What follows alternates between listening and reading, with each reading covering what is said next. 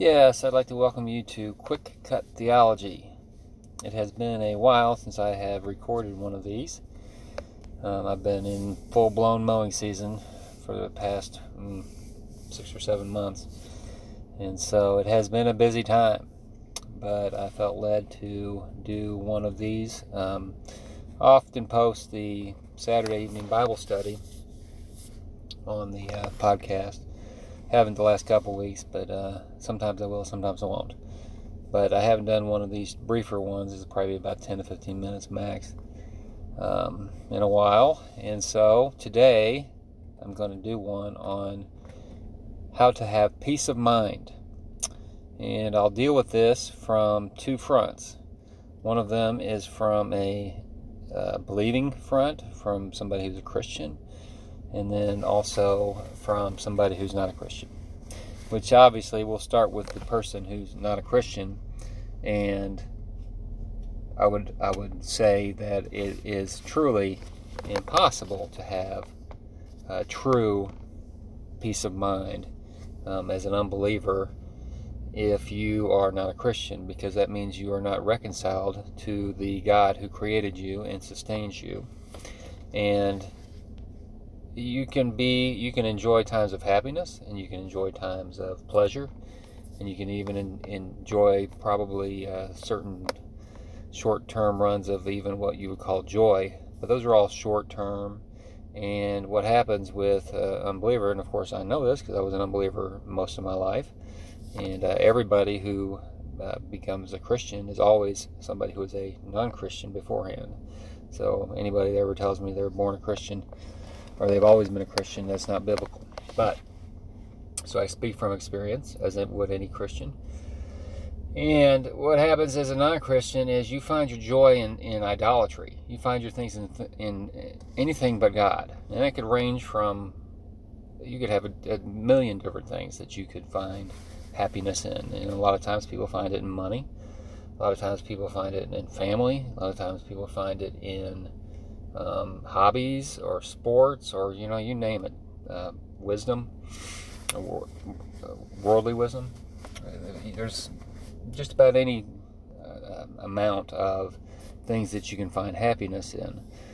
But as an unbeliever, you are actively, and we've been through this several times, and I've done long topical studies on what is called general revelation, that each person who comes to a condition of self-awareness, that God grants knowledge of him in a general way through the creation and the conscience.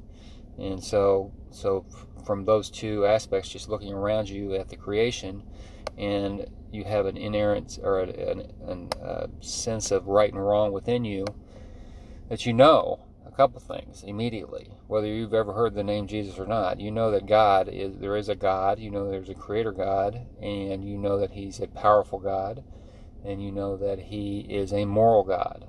And there's where the issue comes into play, is that what happens with general revelation is every single person who comes to that point of self-awareness begins to suppress the truth that God makes known to each person because of the love for sin. And so anybody who's in unbelief right now, who has not been reconciled to God through Christ, is in a state of rebellion and active suppression of the truth of God because of the love for sin. Sin and God are obviously opposed to each other. God opposes sin, and that's why people who love sin, which is all of us at one point, will hate the true God, or they might not, they do ultimately, but they may not say that, but they're either complacent or they ignore him, or whatever, however that manifests itself out, is because of the love for sin. And so that can give you some pleasure, and it did for I would say, several years. I mean, you're going to have hard times as an unbeliever, obviously, no matter what you're doing. But basically, what you're doing is you're just swimming from one idol to the next, to the next, to the next. You get kind of burned out on one thing because it doesn't satisfy you, because only God can. You move on to the next thing, and then you find out that thing doesn't ultimately satisfy you, and you move on to the next thing. And you've probably heard it said that there's a hole-shaped vacuum in the heart that only God can fill, and there's truth in that. There's truth in that you can only have lasting contentment and joy is if you're reconciled to your Creator. There's no other way to do it. Again, you can bounce around your whole life. There are probably people who have enough money and enough means to just bounce from one idol to the next, to the next, to the next, but ultimately they'll die in their sins, and they'll be held accountable, and they'll have absolutely no more peace in the next life. Because anybody who dies in their sins, that means dying without having your sins forgiven, will end up in eternal hell and be judged. And so even if you could, but most people can't even do that. Most people, you hit rock bottom sometimes in this life because you realize these things that you are setting your hope on always let you down. And whether it be people, things, drugs, drink, whatever it is, they will all ultimately let you down, because it has to let you down. Because God will not compete with himself. He will not allow anybody, any of his creation, to find ultimate satisfaction in one of the created things. And so in Romans it talks about how, it sums up idolatry is, instead of worshiping the Creator, we worship the creation. And again, that could be anything. Anything created, you can worship. And so to be reconciled to God, you have to, and here's my, I have a 30-second gospel track, and I'll just read this real quick, just to make a brief gospel presentation. If you are an unbeliever listening to this, the truth is, one day we will all face the one true and living holy God.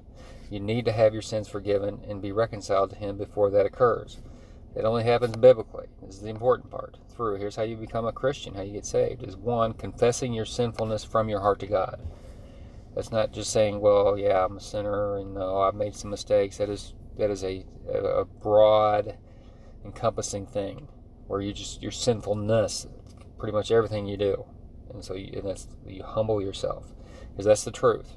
That's the truth about all of us, is that before we're Christians, and we still struggle with sin even after we're Christians, is that we are pretty much thoroughly, and God says in his word in Genesis 6:5, that the Lord saw that the wickedness of man was great on the earth, and every intent of the thoughts of his heart was only evil continually.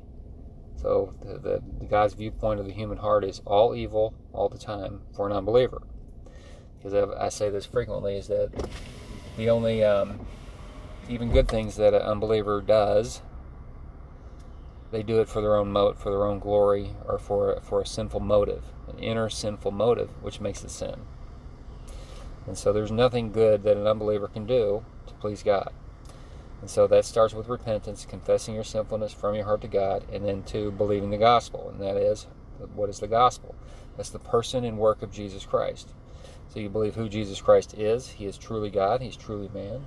And then work is, you trust only in his redemptive work, which is his perfect life, death on a cross for the sins of sinners, and resurrection for your salvation. And if you genuinely do this from your heart, salvation is immediate and permanent. And you will because you'll be covered by the righteousness of Christ, and he will have been treated as if he committed all of your past, present, and future sins while hanging on the cross. That's how salvation is. You get it's a double exchange. You're credited his perfect life, and then all of your wretched life, and it includes me too, all of us, is transferred, or was taken care of on the cross. But if you refuse the offer of the gospel of Jesus Christ, you will be eternally condemned for your, again, we talked about this, unforgiven sins. What sends a person to hell? It's not, well, I'm a murderer or any particular sin. It's any unforgiven sin. Even one unforgiven sin. James 2:10. Whoever keeps the whole law and yet stumbles in one point has become guilty of all of it. So God requires perfect righteousness, but it's hypothetically laughable to think anybody committed one sin. But even if you potentially did, that would condemn you, because the standard is God's perfect righteousness. So that is how, if you're an unbeliever, if you want true peace of mind, you have to be reconciled. So not only on top of having your sins forgiven and being credited eternal life, you'll have a peace in your heart and in your soul that you've never had before. And your salvation can never be taken away. But now we'll switch over to a believer. And so it kind of transitions here. I'll just kind of continue that. And once you become a Christian, that yes, you do have peace like you've never known before, especially early on in your salvation. It's usually a very glorious time when you first get saved, because it's a brand new, and your eyes are open for the first time. You believe, you see everything you see, everything you hear. It's all different because your eyes are open to the spiritual world that you didn't know really existed, or if you believed in that, you had a faulty view of that. And so once you see the glory of Christ, then your eyes are open, your heart is open, and also basically you're a new creation. And there's no, you hear that biblically, but to experience that as salvation is something you have to experience to even understand what that is. So you'll have an initial surge of joy, and it'll be usually a pretty good extended time. Now, with my particular case, I had a lot of sin in my life when I got saved, and so I had some joy, but I also had a real struggle that first little while, because he was plucking stuff out of my life that he didn't want in my life anymore, and that was kind of painful. But still, you're going to have this joy of understanding that you really know the true God, that you don't have to guess anymore. That's one of the great things about Christianity and the true God, is that when you believe in Jesus Christ, because when you talk to a lot of people, they ask me, well, how do you know that? I mean, that's just your view. Maybe that's your experience. Maybe that's your whatever. But when you become reconciled to Him, you're indwelled by the Spirit of God, by the Holy Spirit. And so you have this very direct personal access and relationship with God. Now, again, it doesn't talk back and forth word for word or anything like that. But you have a very close relationship with God immediately. And you know it. And that never gets taken away. But that can be part of that joyful part. And it can also be kind of intimidating when you're a new Christian to realize that you actually have true knowledge of the true God, and He is your Father now, and so that's a glorious thing, but it also causes reverence as well. But sometimes after a while, when you become a Christian and you go down the road, you fluctuate. You don't ever lose your salvation. It's not like you fluctuate in and out of salvation, in and out of your relationship with God. But your obedience, and you get apathetic. Apathy is one of the biggest enemies of a Christian. Is when things are going well, you have this tendency to kind of drift away from God because you feel like you don't need Him anymore. A lot of times you grow spiritually way 10 times as much during hard times. When He squeezes you a little bit, and He brings trials into your life, and that's the primary purpose of trials, is to expose idolatry and have you to turn back to Him, turn back to dependency upon Him. That's when you grow. And it's just almost surely with me, it's like when He's bringing tough things into my life, whether it be, relationships, whether it be financial, whether it be weather related. I work outside, and it can be difficult there, and there's all kinds of ways that life can get real tough. But I've always found that sometimes my immediate reaction isn't to turn to Him, but over time, the longer He squeezes you a little bit more as a Christian, you'll learn, okay, yeah, I've gotten away from Him. I'm trying to find my happiness and my hope over here instead of on the Lord, and He's not going to allow that. So you turn back to Him. And so there's one of those weapons that the enemy uses is to try to put you to sleep and make you dull and apathetic towards God, and that always leads to bad things.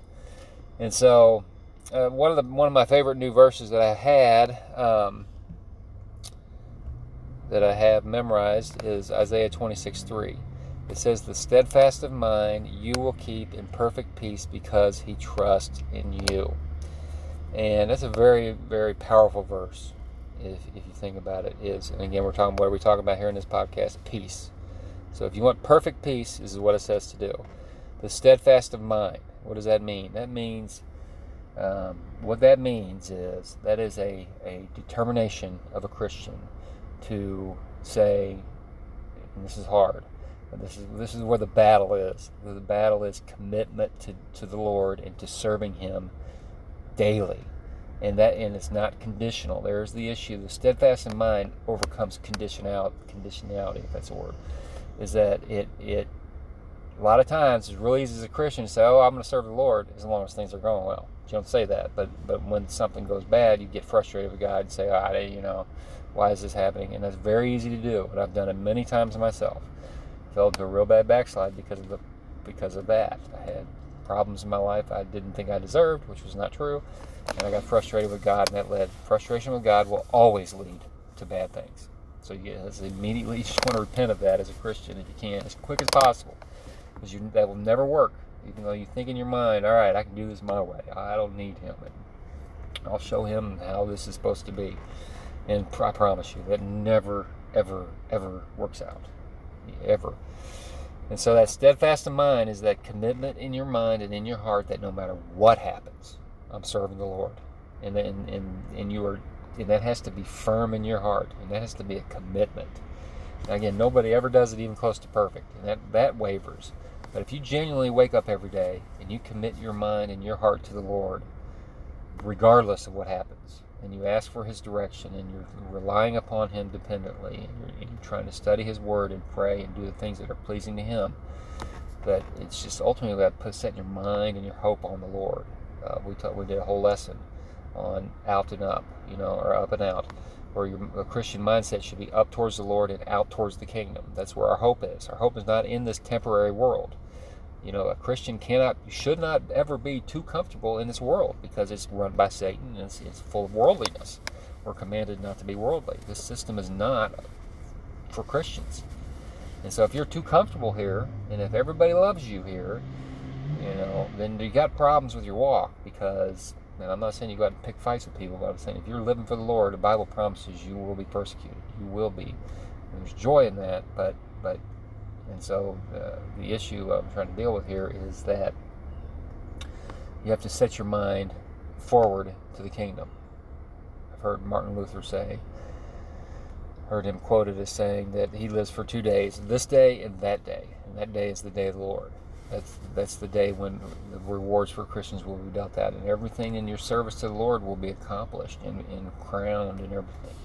And you'll be rewarded for, and you'll be having eternal, I don't know how that works, but you'll have things that will not be taken away, and that will be eternal things that you have instead of collecting worldly things. And so that's a hard thing to do. I'm not sitting here saying, oh, well, this is what you should do, and just snap your fingers and it's going to be easy. No, but that's the mindset you have to have. Is the quicker you can learn to have your mind serving the Lord and your heart thinking about the future kingdom more than the current kingdom, and then the things that happen in this world that will shake you, if your mind is set upon the earth and the world and the worldly things and money and all the things that we can easily get to, setting our hope on, those things will perish. And again, as a Christian, I promise you this, God will not. If your hope is on money and you're a Christian, he'll take it away. If your hope is on your health and not him, he'll take it away. He doesn't compete with himself. And so the quicker you can really just say, all right, I'm not going to do this perfectly, but my intention every day is when I wake up is I'm going to serve the Lord regardless of what happens, regardless. And I've brought this up a couple times in our Bible studies, and I hate to bring in Mike Tyson to a Bible study. Mike Tyson, you may not know, I hope you probably know, but he was a boxer back in the day, and one of the best boxers, and he just knocked people out all the time with like 15 seconds. And I don't think he's a Christian. He kind of seems like he's a spiritual man, or kind of a crazy guy. But that's not the point here. Is back when he was fighting, he was, like I said, he was a guy he'd storm across the ring and he'd pummel a guy to death in 10 seconds, and it was just one hit and it was over. And so they asked, they say, well, this guy's got a strategy on how to fight you, Mike, and this is what his plan is, and what do you think about that? And I'll never forget what he said. He said, everybody's got a plan until they get punched in the mouth. And that's true. I mean, they'd always have all the strategy, and then they get hit by him, and then that plan's out the window, because they're off to, they're either on the floor or they're rattled so bad they don't even know who they are. And so that's kind of where I think about with a Christian life is, okay, if you're serving the Lord, you got to have the mindset that you're going to take punches. You're going to take hits from the enemy. Demons are going to be assaulting you. You're going to be in just struggles with general life, and then struggles with unbelievers, struggles with believers. You're going to have struggles, and so you have to anticipate and expect that and plan for that. And so, but the real test of your heart towards God and towards your commitment to him is when you get hit. Because you got a plan going in. You're like, okay, Lord, I'm all in for you. Well, when the rubber meets the road is when you take a hit, when a trial comes up.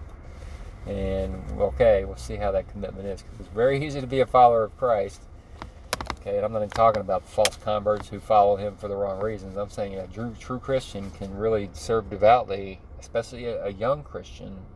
The more you get matured, the more you kind of have to experience this to really grasp this into your heart. But if you can learn it quickly, to know that hey, you cannot expect things to go well in this world as a Christian, but you can still have joy if your hope is on the Lord and on the future kingdom. And so if you can stick your stake into the ground and say, okay, I'm serving him no matter what, because you know a punch is coming when you take the punch, and if you really are committed, you'll press right through it. It'll hurt. It hurts. Things hurt, but you press through hardships, and you patiently press through hardships. That's one of the biggest secrets I could tell a young Christian is that the impulse of the unredeemed flesh when a trial comes along, that first impulse is to try and fix it yourself, is to try and control the situation. And I'm not saying you don't try and control things, in a sense, where obviously God gives us some control, and you have to deal with, and gives us all kinds of commands to do. But I'm saying when a trial comes along, the initial reaction sometimes is flee, run. Like if you're at a church and something goes wrong, I need to change the churches. Or if you're have a relationship with another Christian, a friend, brother, I'm not talking about romantic, and something goes wrong, well, you want to turn away. But a lot of times God puts you in situations that you're uncomfortable in purposely. And so your immediate reaction should not be to try and control the situation, try and fix the situation, but to turn to the Lord. That's your first reaction. And a lot of times the key to the trial is just trusting and patiently enduring.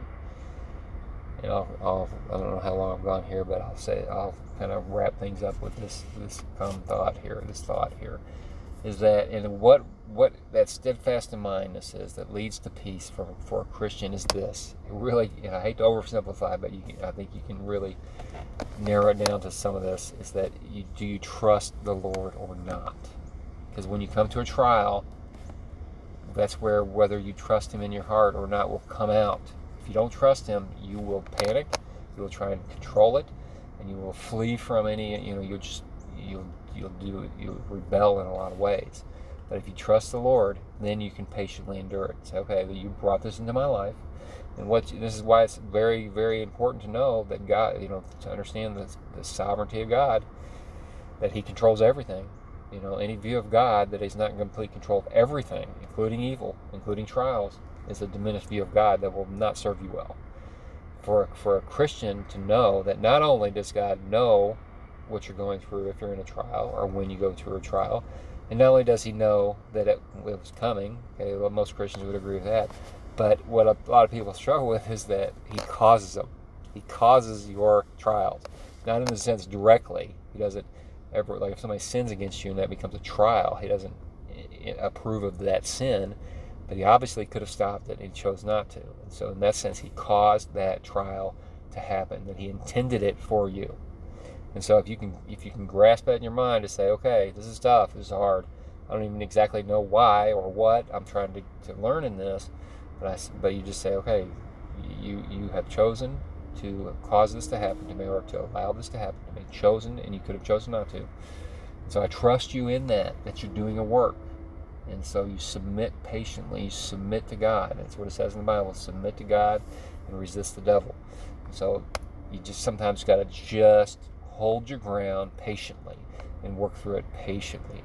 But your heart attitude has to be trusting the Lord. And that'll keep you from grumbling to the Lord.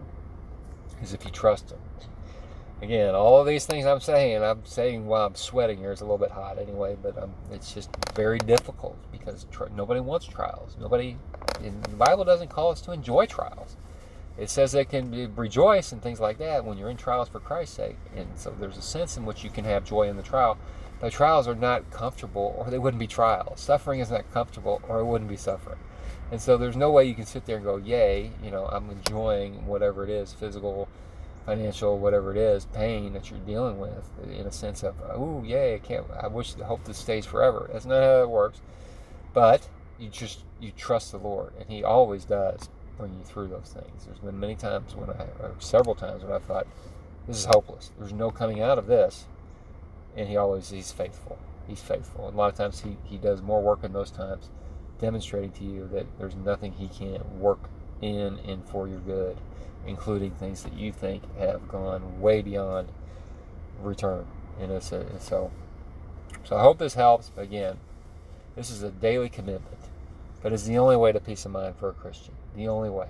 You can't be a double-hearted Christian, and I've been one, and I'm frequently one, and be double-minded, serving God and other things, ultimately, and you'll never find peace. You may think you'll find it for a little while, but he's going to start squeezing that other thing, and it's not going to be good. So single-hearted devotion to the Lord as a Christian, regardless of what comes, and really a dedicated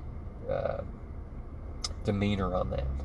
It can't be like we talked about. It's got to be whatever comes, I'm going to trust you, and you'll never do it perfectly. But if you can understand that early in your Christian life or later in your Christian life, it will genuinely help you.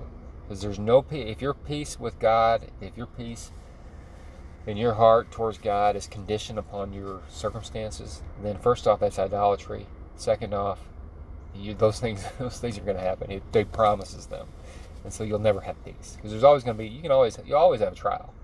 Now, there's not always as big a trial, but you're always going to have difficulties. And if your peace of mind is predicated upon how things are going in this world as a Christian, you will not have peace of mind.